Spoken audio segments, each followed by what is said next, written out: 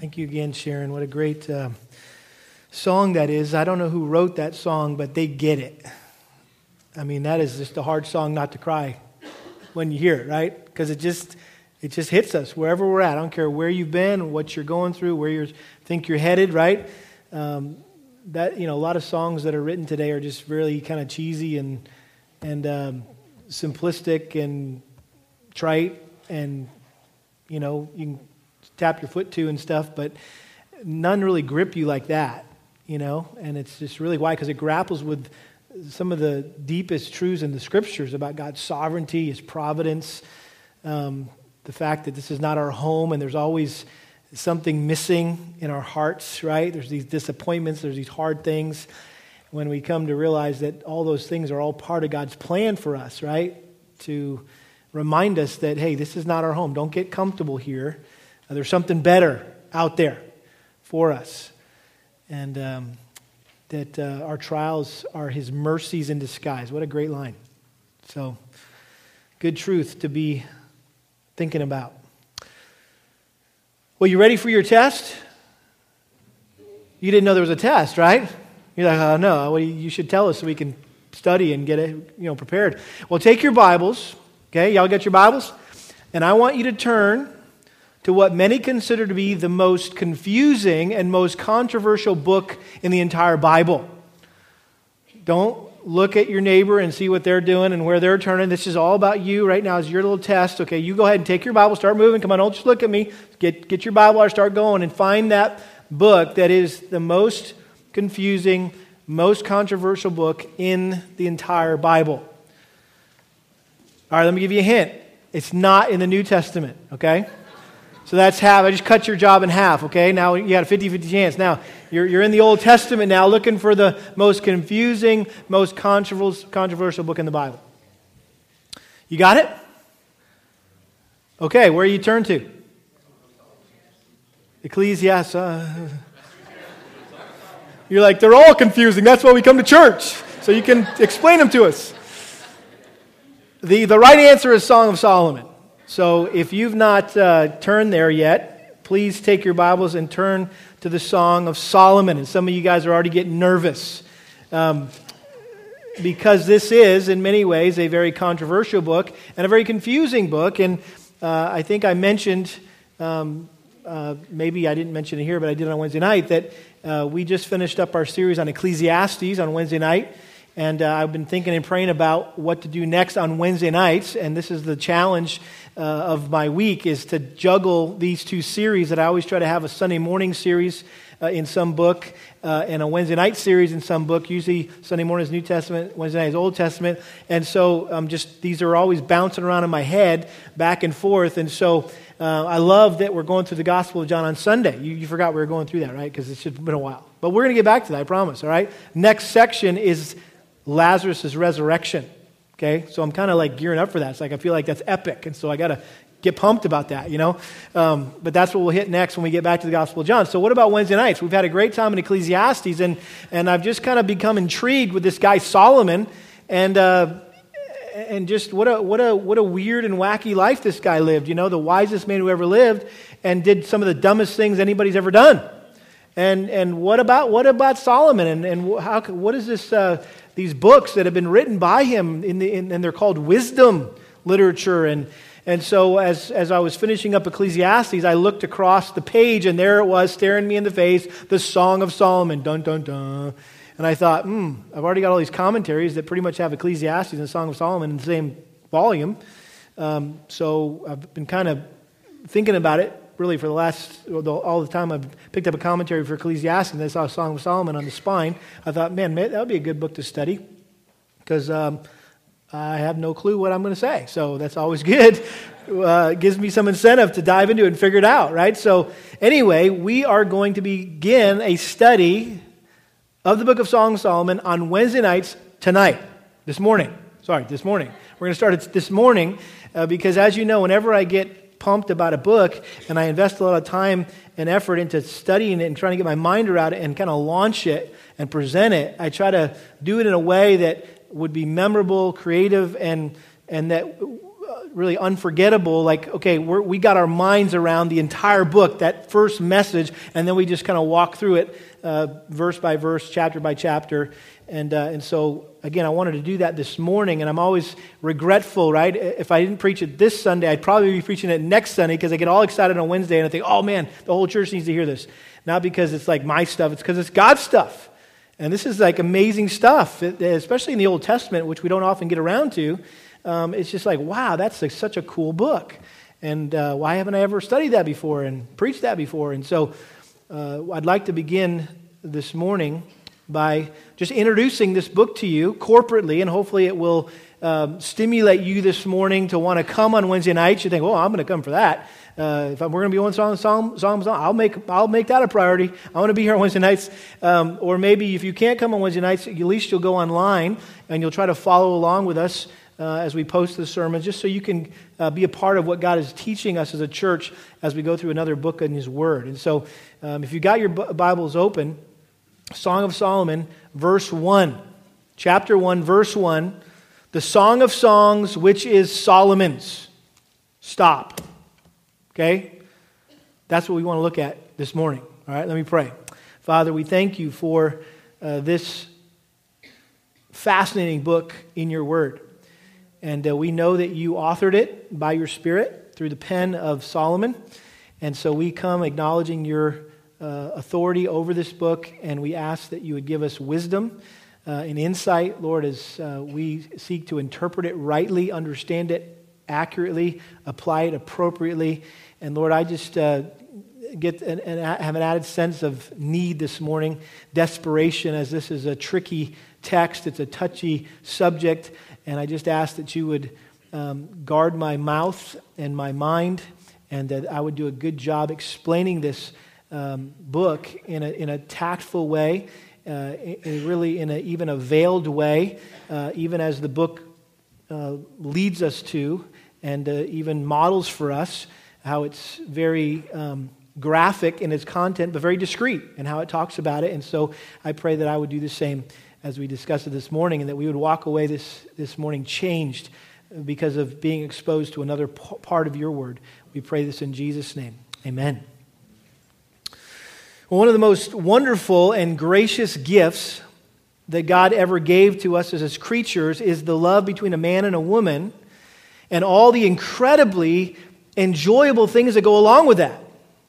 The romantic attraction, the holy matrimony, the wedding ceremony, the physical intimacy, the lifelong companionship. And we know it all started back in the garden. Because in the beginning, God created a male and a female to live together in the Garden of Eden in an intimate, loving, one-flesh relationship. And the Bible says they were both naked and unashamed. Adam and Eve, as we know, were the first husband and wife. And God not only commanded them to have sexual relationships, He said, be fruitful and multiply. Only one way to do that. But He also expected them to enjoy getting to know each other. And if you know, that's a euphemism for physical intimacy when it says that Adam knew his wife Eve. And so God wanted them to enjoy getting to know each other and express their love for one another in the most tangible, pleasurable way imaginable. And I've said this before, that sex is God's wedding present that every married couple gets to open on their honeymoon, and that God intended for them to revel in and delight in for the rest of their lives together. Now, second only to our relationship with God, God intended our relationship with our spouse to be the greatest blessing we would ever experience in this life. In fact, Peter described marriage in 1 Peter 3:7 as the grace of life. It just was a gracious gift from our God to enjoy that relationship between a husband and wife. And so the love shared between a man and a woman, I would submit to you, is the strongest, most beautiful emotion a person can experience in this life. And at the same time, few things are stronger and more powerful and potentially destructive than the romantic feelings and the sensual desires that God designed to naturally accompany love. And that's why throughout His Word, God regularly exhorted us to exercise self-control and warned us that He will punish us if we violate His sacred design for love, marriage, and sex. Probably the key verse that I would submit to you is Hebrews 13:4. It says this: marriage is to be held in honor among all, and the marriage bed is to be undefiled. For fornicators and adulterers God will judge. Are you familiar with that verse? Hebrews 13:4. Marriage is to be held in honor among all, and the marriage bed is to be undefiled. For fornicators and adulterers God will judge. I mean, that's the only verse that we had to go on when it came to navigating this whole human love sexuality thing. That would be enough. Because it basically says this, that it's a sin to open up the special gift that God intended to be exclusively enjoyed in the context of marriage. It's a sin to open that before you get married or to use it outside your marriage. I don't think I need to tell you that we live in a culture that no longer honors marriage between a man and a woman, and that has totally defiled God's design for the marriage bed or sex within the bonds of marriage. Same-sex marriages are not only being allowed in our country, they're being applauded. Sexual promiscuity is not only being practiced behind closed doors, it's being flaunted openly through every possible medium, TV and music and movies and newspapers and magazine and social media and the internet, and on it goes. And you know as well as I do that our senses are just being relentlessly bombarded, and our minds are being constantly inundated with these false, superficial images and ideas of human love and sexuality. And we live in the day of just casual affairs, sexual encounters with anyone, anywhere, at any time, with no commitment whatsoever. And rather than pursuing one devoted, lifelong partner to share a till death do us part relationship, most people are opting for multiple friends with benefits, where they can come and go as they please. I think just one contemporary example will suffice to prove my point, kind of where we're at as a culture. And if you follow the news, I'm sure you've gotten wind of a book that has been selling like crazy called 50 Shades of Grey. And it's been all over the news, front page, this, that. And it's a trilogy. There's 3 books apparently in this series. They're romance novels written by a British woman, and yet they contain explicitly erotic scenes in which the 2 main characters engage in all sorts of deviant sexual acts. And what's so shocking about that, I mean, it's like, okay, yeah, that we see that all the time in our society. What's the big deal? Well, what's shocking about that is it's topped the bestseller list around the world, and it's sold over 90 million copies worldwide and has been translated into 52 languages. And this is the thing that got me. It set the record as the fastest-selling paperback of all time. That just kind of gives you an indication where we're at as a culture. What we're hungry for, what we want to read, where our desires are, right? And to this unseemly story, you could add the multitude of seemingly innocent love songs and love stories to which there seems to be no end in our culture. And you think that based on how much we humans talk about love, you think we might know something about it. But we don't. I mean, few secular stories or secular songs written about love come close to expressing or illustrating the kind of love that God wanted us to experience in a monogamous marriage that lasts a lifetime. Most secular love stories and love songs, I think, only serve to further distort the beauty of marriage and to degrade the intimacy of marriage and to really destroy the permanency of marriage. Well, the good news is God knew that if left to ourselves, we was going to mess up His gift of human love and sexuality. And so along with the gift, He wisely provided us with a book that He Himself wrote to help us avoid the world's thinking and the world's acting in regards to this vital area. And so since God created us with a natural attraction for the opposite sex, if you feel that attraction to the opposite sex, that's a good thing, right? It's a natural desire. Okay, that's the way God made us. That's the way He created us. And God ordained marriage as the means by which we could express and experience that genuine, intimate love in a way that would be pleasing and honoring to Him. So because of this, it makes total sense that God would devote an entire book of the Bible to address these extremely significant and sacred matters. One of my favorite resources that I always look at when I begin a study like this is a book called Talk Through the Bible. If you haven't got that in your library, you should get a copy. It's an inexpensive book, but it just covers, just gives you an overview of every book of the Bible. Very helpful. And this is what the authors say about the Song of Solomon. They said, sexuality is part of God's creation with its related desires and pleasures, and it is reasonable that He would provide us with a guide to a pure sexual relationship between a husband and wife. The song is a bold and positive endorsement by God of marital love and all its physical and emotional beauty. Let me say that again. The Song of Songs, is a bold and positive endorsement by God of marital love and all of its physical and emotional beauty.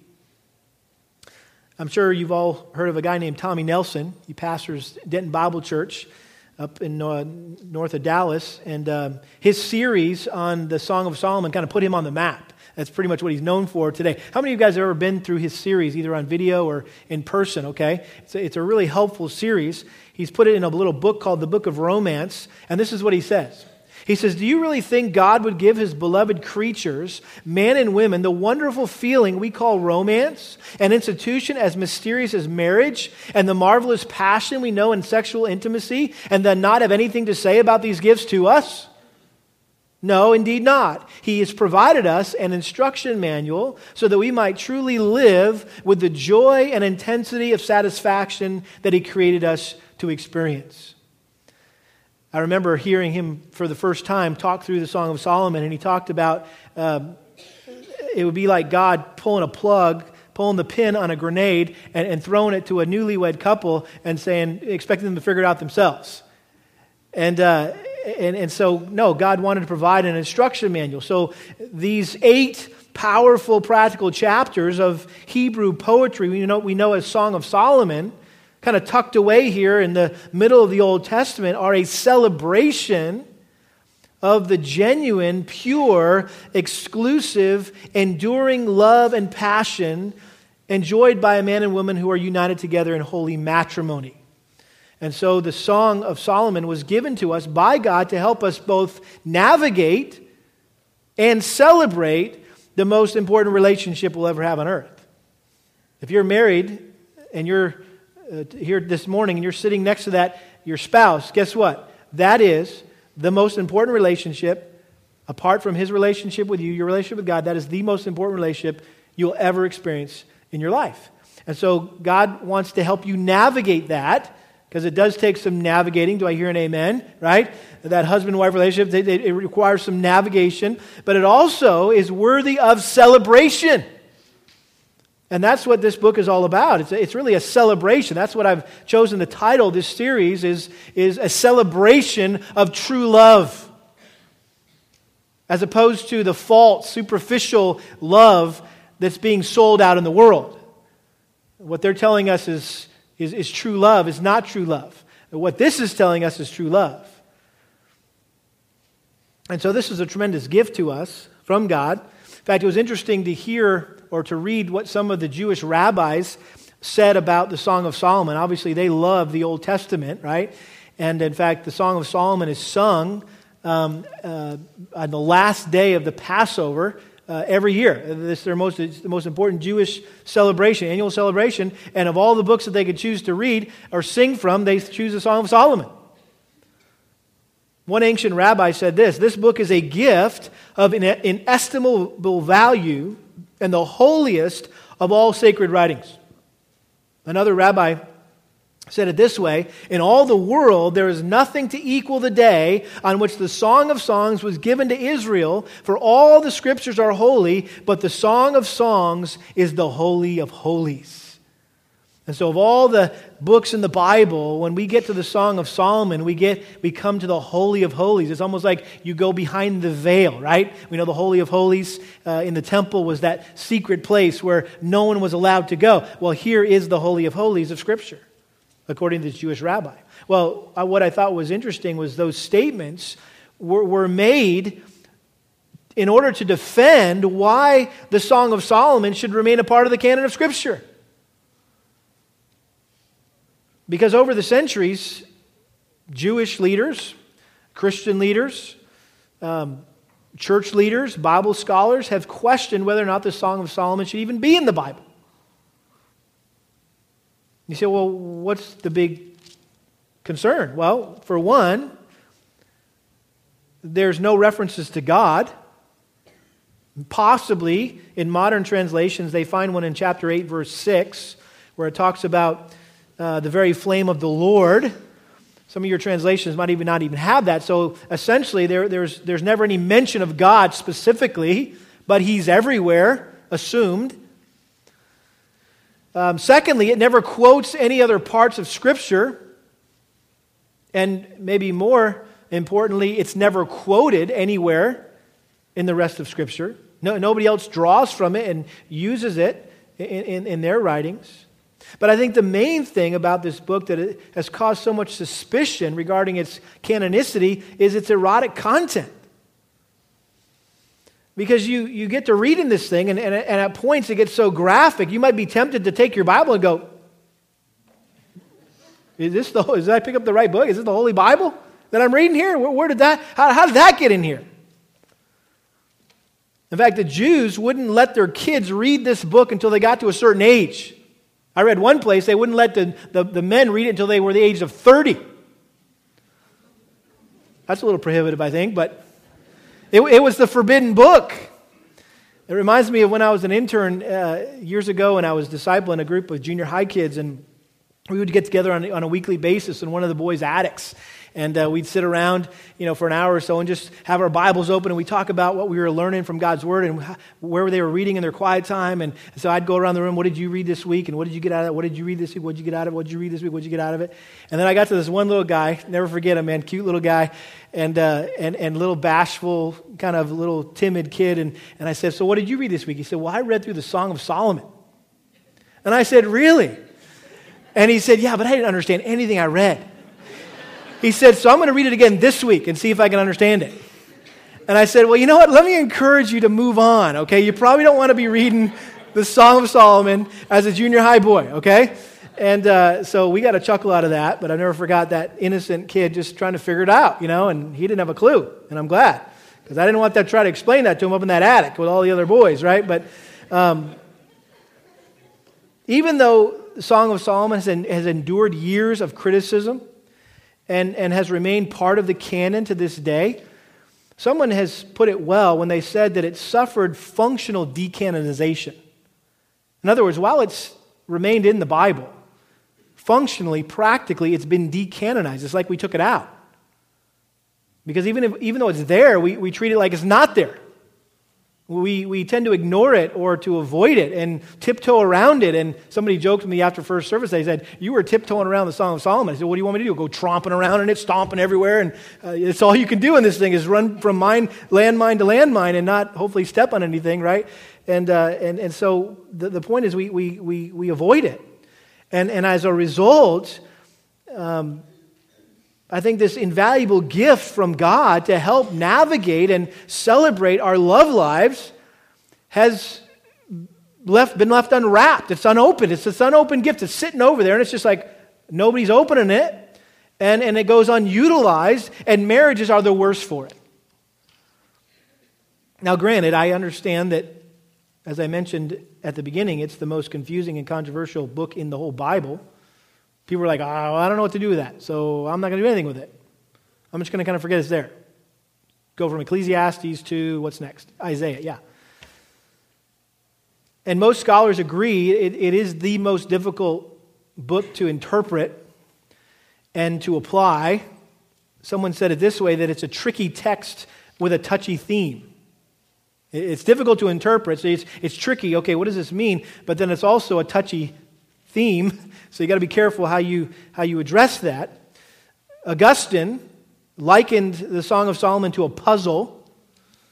One other ancient rabbi said it was a lock for which the key had been lost. You ever had one of those locks, right? You locked up something, and then it's like you lost the key. You're like, oh, great, the thing's stuck on there. What am I going to do? And you're like, oh, whatever. Or you go get big old things and go, right? But it was likened to that, man, this lock without a key. How am I going to get it open? I have no clue how to open this thing. And the interpretive challenges here are unparalleled, really, in the Old Testament and even the New Testament, I would say. No other book in the Bible has been given as many interpretations as the Song of Solomon. And that's why over the centuries, literally hundreds of books and commentaries have been written trying to unravel and unlock and explain this book. And countless sermons have been preached on these 117 verses. In fact, I read somewhere in the 2nd century, a guy named Bernard of Clairvaux preached 86 sermons on the first 2 chapters of the Song of Solomon. And then he died. He never finished it. Well, trust me, we're not doing 86 sermons, not even close, okay? I wouldn't even know where to begin to come up with data for 86, information for 86 sermons. Well, where you come up with that is you allegorize the text. And you make it say all sorts of things that you think it might mean or you want it to say, and you can go on for days talking about certain things, and we're going to get to that whole allegorical approach to this. Well, while it may have been preached in history, in church history, in our day, it's rarely expounded in the church today. And I think those that are teaching it, some are doing it in the most inappropriate way. I don't have time to talk about that this morning. Come Wednesday night, and I feel like before I can teach through the Song of Solomon, I need to talk about how not to teach the Song of Solomon. And there's just some well-known preachers out there, kind of on the celebrity realm of Christianity, who are kind of taking the Song of Solomon and doing some things with it that I think we'd all agree are very inappropriate. And so, when you think, however, of just the miserable state of marriage today, not just out there, but in here in the church, I mean, marriage is not going so well for people. Have you noticed that? I mean, 50% of the people get married get divorced. That's just not the statistic for the world. That's the statistic for the church. Sad. And as well as the alarming amount of sexual immorality in the world and in the church, I don't think there's any book that needs to be clearly explained and practically applied more than this one. I appreciate what Tommy Nelson says. He said the Song of Solomon is the book for this generation. This is the book we need.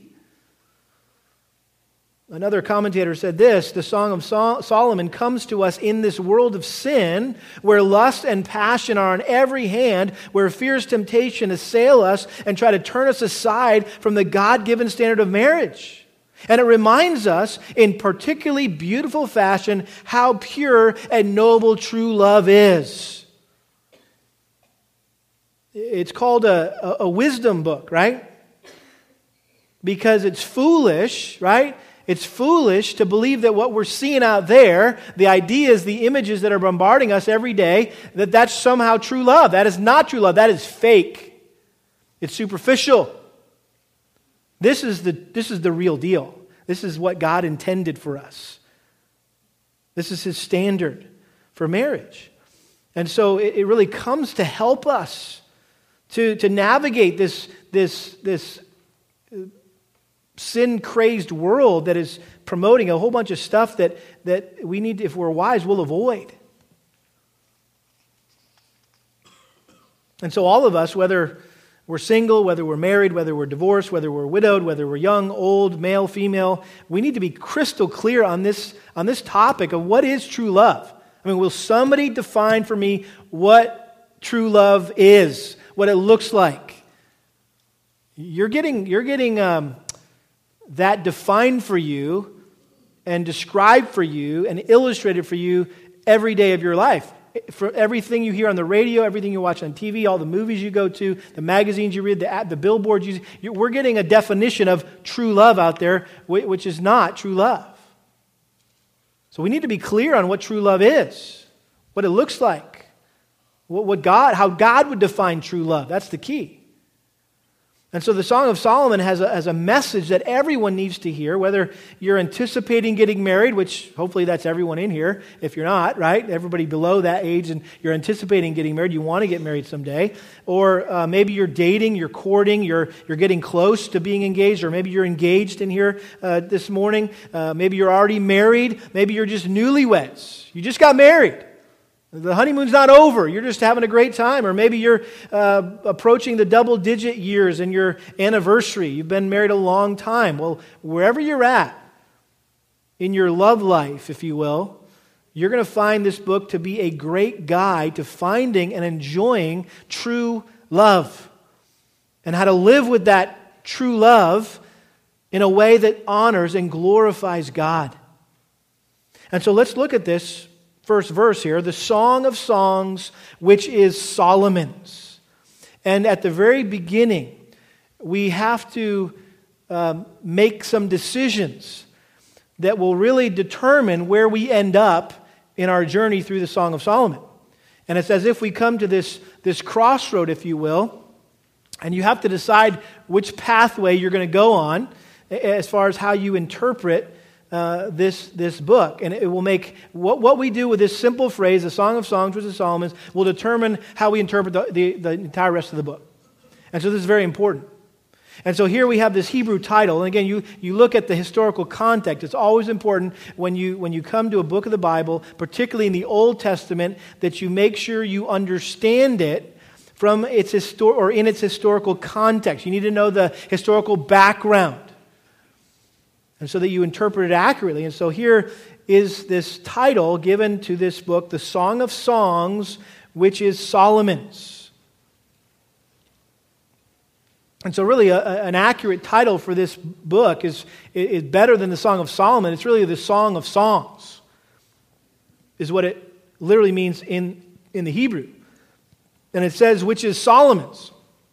So does that mean the Song of Songs, which was written by Solomon, was about Solomon?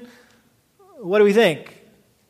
I'd say yes to all that. It was written by Solomon, it's about Solomon, and we're going to see why that's the best interpretation. 1 Kings chapter 4, verse 32 and 33 talk about how Solomon not only wrote a bunch of proverbs, but he composed over 1,000 songs.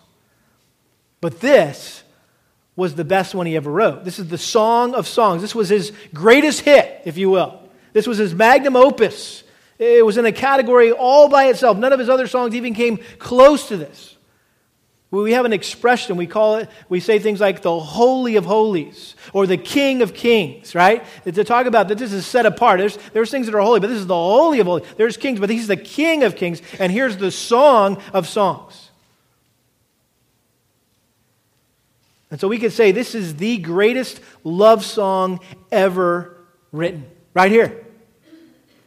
And I don't care what Justin Bieber comes up with. I don't care what Josh Groban comes up with. You name your favorite artist. No one will ever come close to writing a love song like this. And by the way, this was written back in probably the late 900 BC era, so this is a 3,000-year-old love song.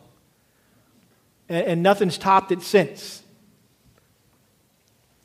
It stayed on the top of the charts, right? Nothing's ever knocked it off its throne as the greatest love song ever written. Now, Solomon, we know he was a great thinker, he was a great writer, a great composer. And we have to remember, though, he penned this under the inspiration of the Holy Spirit. So this wasn't Solomon just saying, I think I'm going to write this thing about Song of Songs. I'm going to write this song. No, we know that this was not somebody sitting down in front of a piano and just kind of being inspired to write something. No, this was the direct inspiration of the Holy Spirit, where God, by His Spirit, was directing Solomon to write down exactly what God wanted to be written here, word for word. And so here we have it. These are not just the words of Solomon. These are the words of God. Solomon refers to himself here 7 times throughout this song. He also speaks of himself as a king 5 times. And so these references to himself leave little doubt that he wrote this song, and he wrote it about himself and his relationship with his darling, his sweetheart, his one true love. Now, the obvious argument against Solomon's authorship is what? What in the world? This is the last guy I want to hear anything from when it comes to one true love. I mean, the guy had a harem of 700 wives, 300 concubines. What does this guy know about God's design for a monogamous marriage and purity? I mean, here's the most notorious polygamist who ever lived on this planet. And so he seems to be the least qualified to praise and extol the virtues of monogamous marriage. And by the way, have you noticed that the polygamy thing is kind of coming out now? It's kind of becoming the fodder for reality shows, reality TV. And I know you're sitting there going, well, that's just weird. And you ladies are going, that's just wrong. It makes the hair on the back of your neck stand on. That's a good thing, ladies, because that is wrong. It totally violates God's design for marriage. It's just not natural. And so here's this polygamist, Solomon, right? And he's writing about monogamy. Well, what are we supposed to do with that? We've got to get past that. Well, some have suggested that he wrote this before he plunged into polygamy and immorality, that this was his first wife, his one true love. It may have been the relationship he described here in this song as the only one that he really experienced true love with. In other words, a lot of his marriages were political arrangements, but this one he married for love.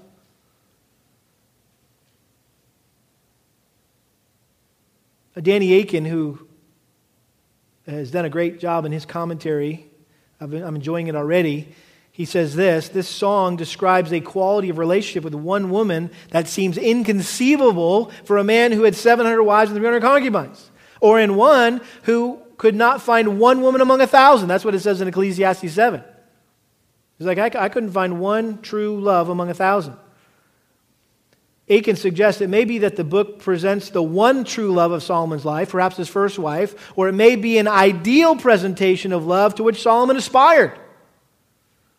He may have written it early in life as a young man soon after he was married and before committing the sin of polygamy, or at the end of his life as he reflected on the ideal that God intended and yet he missed. Ecclesiastes was sort of that, right? Boy, I messed up. I went down a lot of wrong paths looking for satisfaction and happiness, and I'm back to tell you, don't go there. Let me tell you what I concluded was fear God and keep His commandments. That's what life's all about. And I think in a sense this is where he is with Song of Solomon is, hey, listen, I know the alternative, and this is God's best. This is what God intended for me and for all of us. And so this could be very well Him saying, do as I say, not as I did. And when you think about it, who better to explain God's forgiveness, God's grace, God's mercy than David, who committed adultery, who committed murder, and yet went before the Lord and confessed and he was forgiven. I mean, I want to sit at that guy's feet and learn about what it's like to go before God and truly repent and experience God's forgiveness. And I've read Psalm 51 countless times, right? And learn from this adulterer and murderer, David. Who better to reveal the mystery of the church than the one who persecuted the church? The Apostle Paul. I'll sit at that guy's feet all day long and learn about the church, right? He was the one that persecuted the church. So who better to write about purity and lasting love than the one who was guilty of polygamy and immorality? I'll sit at Solomon's feet. I think we can learn from a guy like this, right? I mean, you know people in your life. You might be that person, right? That have been down some bad roads, and you're quick to let people know, hey, listen, trust me, you don't want to go there. And I found out the hard way, right, that this is the best way. And so we can learn. We don't have to, we can go to school on Solomon, if you will, and not have to go there, not make not learn the hard way like he did. We can learn the smart way. It's always better to learn the smart way than the hard way, right? And the smart way is looking at somebody else's life and saying, okay, I don't want to be that. I don't want that to happen. Or I want to be that, right? So the point is learn the smart way. I came across another perspective that I think is really helpful here, and I think it holds weight, that this could be potentially part of the way we should view this book, the Song of Solomon. One commentator says this, that he says that the Spirit of God intended this as a critique of the entire Solomonic era. His sinful lifestyle had led the rest of the nation into sin as a new foreign god was introduced with each new wife that he took, which led the nation further astray from the one true God into idolatry and immorality. And we know that was the propensity of the nation of Israel, right? They were constantly going after other gods and going after foreign women. And lest they perceive that Solomon's lifestyle was some way a stamp of approval for their sin, the Spirit of God said, no, Solomon, you're going to write this book, okay? And this is what it's going to propose, something totally opposite of what you've modeled. And I think there's a part of us that there's a wickedness in our hearts that I think sometimes we like it when somebody in leadership fails, when they mess up, right? Why? Because it lowers the standard and then we don't feel so bad. In fact, there's a movement, I think, in the world today, not even from the office of president to many pulpits, that it's better to have a flawed, failed leader, right? Because he can relate better to us. And we don't feel, so intimidated by this person that's up on this pedestal and doesn't do anything wrong, right? And so it's better to have a guy who's kind of blown it, and so he can relate to us. Well, God's saying, no, I don't want you guys to think Solomon's the standard here. You need to get back on track. And so this is what this commentator said. It's very good. He says, the Song of Songs was given to teach the sex-saturated population who had forgotten the way of the Lord, the way of wisdom, the meaning of faithfulness again, and to capture the hearts of frustrated men and women by the telling beauty and joy and freshness of human love that honored the law of the Lord. Do you get what he's saying? That culture, that Jewish culture in Solomon's day was this sex-saturated population that had forgotten the way of the Lord. They had forgotten the way of wisdom. And so he was going to exalt, the Spirit of God wanted to exalt the beauty and the joy and the freshness of biblical love, and so that it would capture the hearts of frustrated men and women. Talk about a direct parallel to our society. There's a whole lot of people, men and women, who are frustrated out there trying to find true love, and they're coming up empty. There's people in this church who are looking for true love, and they're looking for it in all the wrong places, and they're coming up empty, and you're frustrated this morning. And so God says, let me capture your heart and get you back on track and show you the kind of love that truly honors me. He goes on, he says, he wanted the fear of the Lord to rule their man-woman love relationships again. Only in commitment to the Lord can sexuality be harnessed and glorified. That's good stuff. He wants the fear of Him to rule our man and women love relationships, and only in commitment to Him, to the Lord, can sexuality be harnessed and glorified. And so this is a very helpful resource. Is it not already? You're kind of seeing, hopefully, like, wow, I need this book in my life because I got a lot of everything else coming at me. I need something to anchor me, right? To remind me, to kind of act as Solomon said in Ecclesiastes, as that spike in the ground, right? That nail, that well-driven nail that's going to keep me from getting blown off course by all the winds of the world coming at me with all this false stuff about love. Well, we've been hinting at it, but now we come to the most difficult part of the Song of Solomon, and that's how to interpret it. How to interpret it.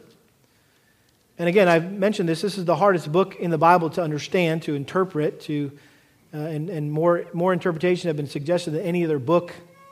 And in fact, I can't even begin to tell you the various options, okay? There's just so many variants of, it could be this, slightly altered with this, and then possibly this, and you could add this too. And so let me just simplify and say there's basically two options when it comes to interpreting the Song of Solomon. And we've got to pick which option we're going to go. Here we are at the crossroads again, and we're either going to take this path and understand the Song of Solomon this way, or we're going to take this path and understand the Song of Solomon this way.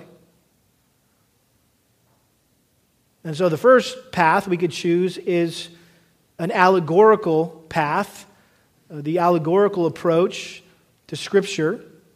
In other words, this book is not an actual historical account of any real-life couple, for example, but merely an allegory. It's an analogy written to teach some deeper hidden spiritual truth. And so Solomon was potentially describing the relationship between God and Israel. We know Hosea does that well, right? Or he was describing in the future Christ and the church. Ephesians 5 talks about how really marriage is a great mystery, and it's really to illustrate the relationship with Christ and the church. So we know that both Israel and the church are likened to a bride, and that God and Christ are the groom. And so some feel very strongly that the primary purpose of this book was to illustrate God's love for us in Christ. That sounds biblical, sounds spiritual, sounds good, right? How could that be wrong?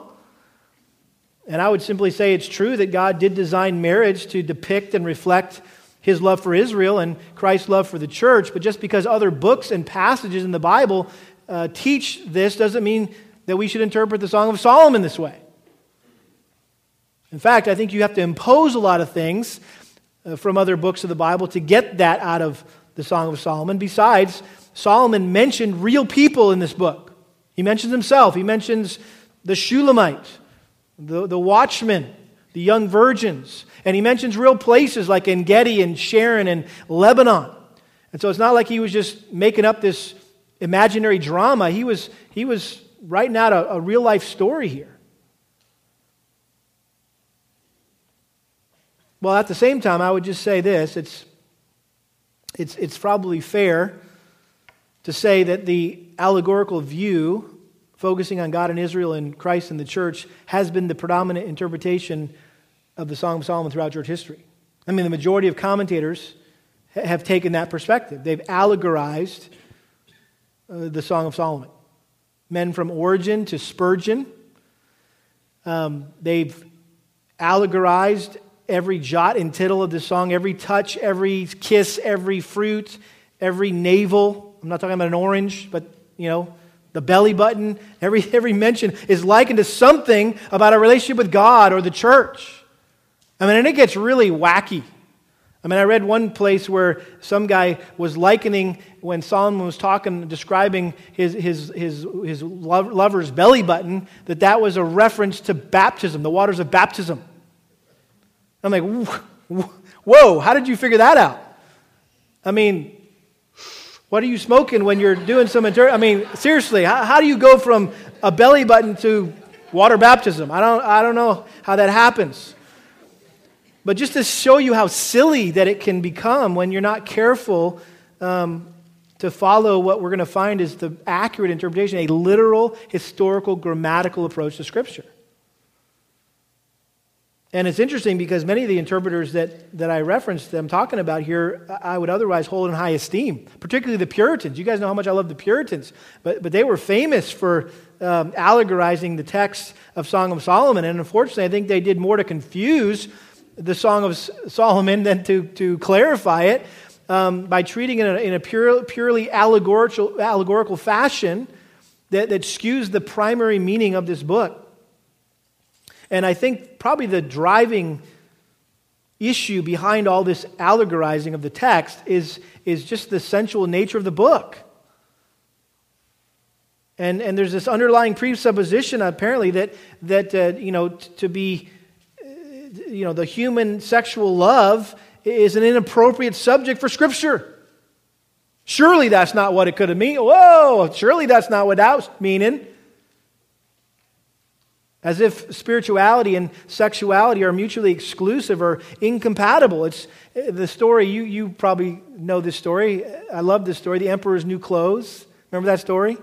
And this vain emperor, and he wanted to always dress in the finest clothes, and so he got these guys that came, and they said, we're going to bake you the most beautiful outfit you ever had. I think it was for his birthday, and so they did all this stuff, and they made a big charade, and they didn't do anything, and they let that guy go down the street naked.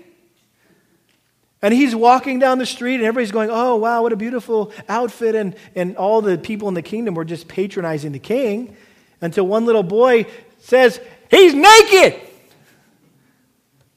And it just kind of shocked everybody, but you appreciate that kid's candor and his bluntness. And in the same way, you're reading through the Song of Solomon, you're going, these people are naked.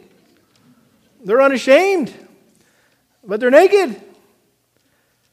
And so that leads us to, is there an alternative to allegorizing this text?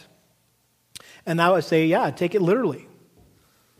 Take it literally, take it naturally, take it, we talk about the little historical grammatical interpretation of Scripture.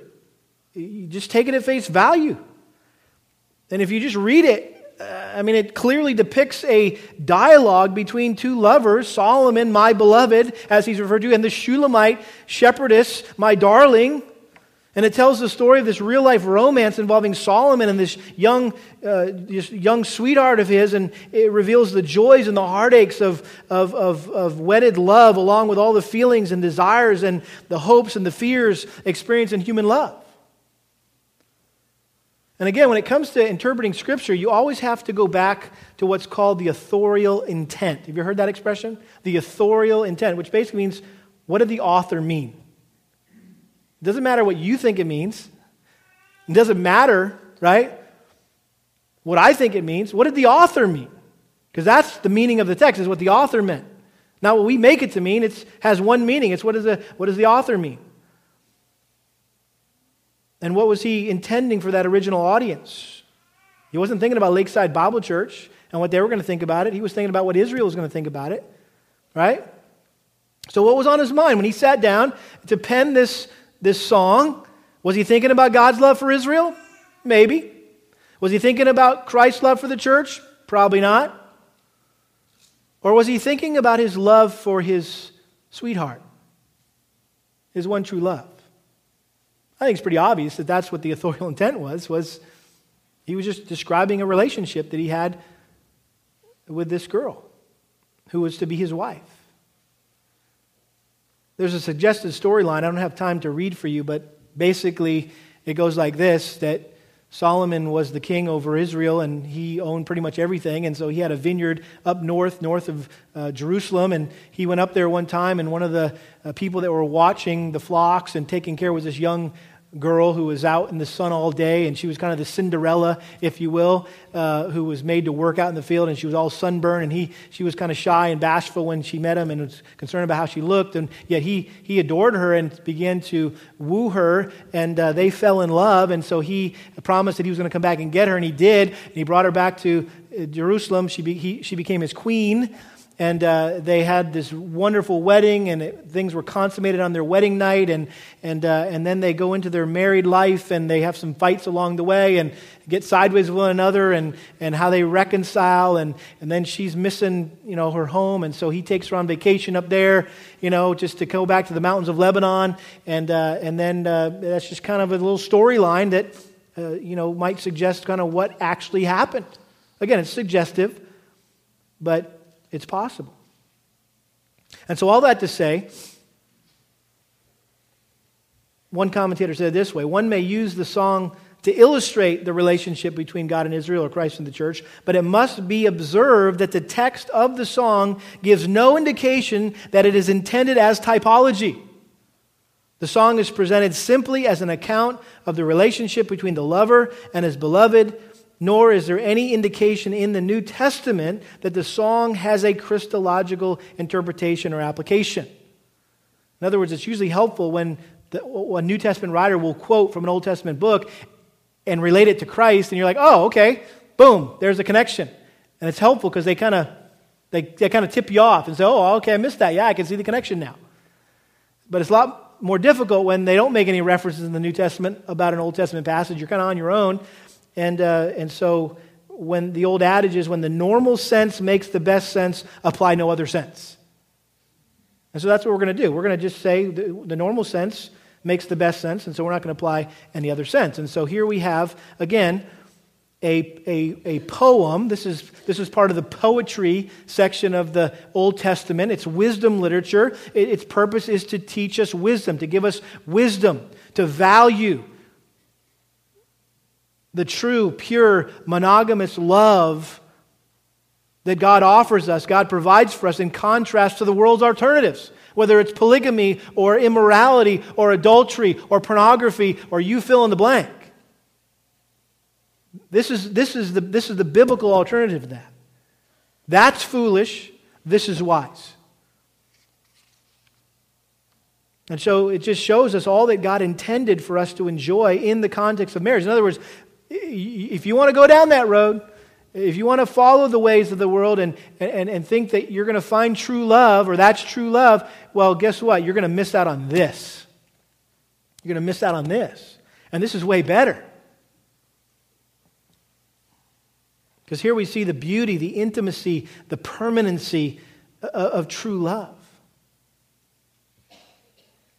I didn't know this going into this study, but someone pointed out, I think wisely, that this song was written mainly from the perspective of the Shulamite girl, the young princess, if you will. She does most of the talking. She addresses her beloved on a number of occasions, but she also addresses the daughters of Jerusalem. And there's basically two main characters. There's Solomon and his Shulamite woman, Solomon and the Shulamite, and then you got these what's called the daughters of Jerusalem. They show up from time to time. They're kind of like, I like them to the background singers. They're back here going, go, right? And they're here. This is the play that's going on, this relationship, and they're back here kind of watching it all, and they're just doing their little thing. And then this is the cool thing, okay? She addresses them from time to time in this song. And so the primary target may have been intended to be these unmarried women, specifically young single virgins, who are old enough to be married and desire to experience marital intimacy, and they're admonished and encouraged to wait to experience that sexual intimacy. And so one commentator said, this is a book about peer pressure at its biblical best. Because here's this young newlywed, this young bride, who's talking to her peers, if you will, and she comes out of her wedding chamber and comes out of these love scenes and tells the young ladies, wait for this. It's worth the wait. True love waits. Don't arouse love before it's time. And so I think we know that the book of Proverbs was written primarily to who? Sons, right? My son, my son, my son, my son, my son. Dad, I get it. No, my son, my son. You ever feel like that, dads, with your sons, right? You just got to keep telling my son over. And so Proverbs was written for sons about avoiding sexual immorality and waiting for the woman who fears the Lord. Charm is deceptive and beauty is fleeting, but a woman who fears the Lord is to be praised. Hold out for the P31, right? The Proverbs 31 woman. That's the message of Proverbs to the sons. But the Song of Solomon is for daughters, written to help them avoid premarital sex and waiting for a godly husband who will truly love them and not take from them. There's a whole lot of guys, gals that are out there just trying to get what they want from you. They don't truly love you. Because if they truly love you, they'd never ask to do something with you that you don't want to do that'd be inappropriate. They don't love you, so you hold out for that godly man who will truly love you and serve you and think of you as more important than himself. And he'll protect you, and he'll guard you, and he'll not do anything to violate you. Uncompromised purity now, unquenchable passion later. That's what this gal is telling these other young gals. Uncompromised purity now, unquenchable passion later. It's worth the wait. Young people, it's worth the wait. Don't be foolish. Don't do what the world tells you to do, because that's going to end up hurting you, getting you in a whole lot of trouble, messing up your life more than you'll ever realize. It's worth the wait. Be smart. Be wise. So while it may be encouraging, well, basically, I could put it this way. It's another way to maybe say it in our vernacular. The message of this book, especially for young people, is cool it. Relax. Don't go there. Okay? Cool your jets. Keep a safe distance. Okay? Take a cold shower. Okay? That's basically what the message of this book is. And maybe to those who are married, it's a splash of cold water in the face of older lovers, people that have been married for many years who maybe need to rekindle the intimacy in their relationship. And it's not purely physical, but the intimacy that is oftentimes displayed physically. Not necessarily, but possibly. And I look around and I see a lot of marriages eroding, but I think there's just as many marriages who are just existing. You're not divorced, but you might as well be, because you're just completely disconnected emotionally, mentally, physically, right? You're just sharing a mailbox. You're sharing the same breakfast table, the same toaster. That's about it. It's a sad way to live. And so this is a wake-up call, right? If that describes your marriage, this book is for you. You need this book. Someone said it this way: this song is God's provision to sustain loving marriages and renew loveless ones. It is His provision for increased intimacy that reflects the intimacy or Christ's love for the church, an intimacy that makes the world turn its head to view our marriages and say, so that's the gospel. I see it now, your love, God's love. I get it. Your love, I see your love, and I see God's love. I get it.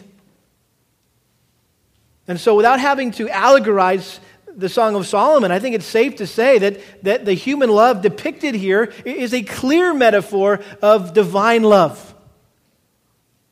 In other words, human love is simply a reflection of divine love. We love because He what? First loved us, right? And we know that Scripture abounds in that love shared between a man and a woman within the bonds of marriage was intended by God to serve as an earthly picture of love shared between Christ and the church. Ephesians chapter 5 talks about that.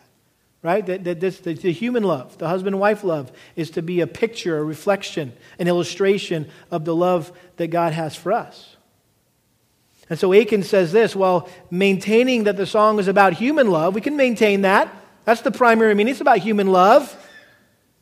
But human love does not exhaust the greatest song humanity has ever encountered. Indeed, the Bible sings the beauty of the love of God. In other words, the truest, highest, deepest love of all is God's love for us in Christ. Listen, you may have a great marriage. God's blessed you. It's an evidence of God's grace in your life, but I don't care how great your marriage is, it's not as great as your relationship with God. It doesn't even come close to how true and rich and meaningful the love is that you share with Christ. Again, E.J. Young, who's a classic commentator on this book, he says, we're not warranted in saying that the book is a type of Christ. That does not appear to be exegetically tenable, but the book does turn one's eyes to Christ. The eyes of faith, as it beholds this picture of exalted human love, will be reminded of the one love that is above all earthly and human affections, even the love of the Son of God for lost humanity. In other words, you may not have a great marriage. Maybe you've never been married, or maybe you were married and you're not married anymore. And you're sitting here as one who's been deeply hurt by what you thought was true love, and you're still nursing the wounds of being hurt and loved and used and abused and left, and you're sitting here heartbroken. And so I would just encourage you, if that's you, that Jesus wants to be your one true love. What an opportunity for you at this point in your life to pursue Christ. And maybe this trial that you're in and all this hurt and all this pain that you're experiencing in your marriage, or because you're no longer married or you're not married and you want to be married, and whatever the trial is from your perspective, and you're sitting there heartbroken, what if that trial is God's mercy in disguise to cause you to pursue Christ, because He knows that you wouldn't pursue Him for any other reason, and so He put this trial in your life, and it just happened to be about love. It was related to your love life. Why? Because there's nothing more important, right, from a human perspective than that. And so if God wants to get our attention, He'll go after. He'll touch that area in our life that is the most precious, the most difficult, right? The most near and dear to our heart. He'll go after that so that we'll go after Him. Let's pray. Father, we thank You for this book that is such a mystery in some ways, and yet very simple in other ways. And it's just refreshing to just see Your perspective on human love and sexuality. And it's not anything you're ashamed of. You're not embarrassed to talk about Your creation, Your design, Your gift that You thought up. It was Your invention, Your creation. And so we exalt You, we praise You, we thank You for the amazing gift that love relationship is between a man and a woman, between a husband and wife, and just all the blessings that come with that. Lord, we thank You for those blessings. And Lord, we ask that You would forgive us for not always living up to these and not enjoying these things as we should, or violating these things and going off and trying to and distorting this and perverting this, Lord, in other ways, and just being foolish about it. I pray You just bring us back on track. Help us to walk in wisdom, and that You would use this study, Lord, of the Song of Solomon to help us be wise husbands and wise wives and wise young people as we pursue marriage, and maybe even those who are older and maybe widowed or divorced and not remarried yet, Lord, just to walk in wisdom, and that wherever we're at, whatever station in life we are, that we would pursue Christ, and we would be undistracted in our devotion to Him. We pray this in Jesus' name. Amen.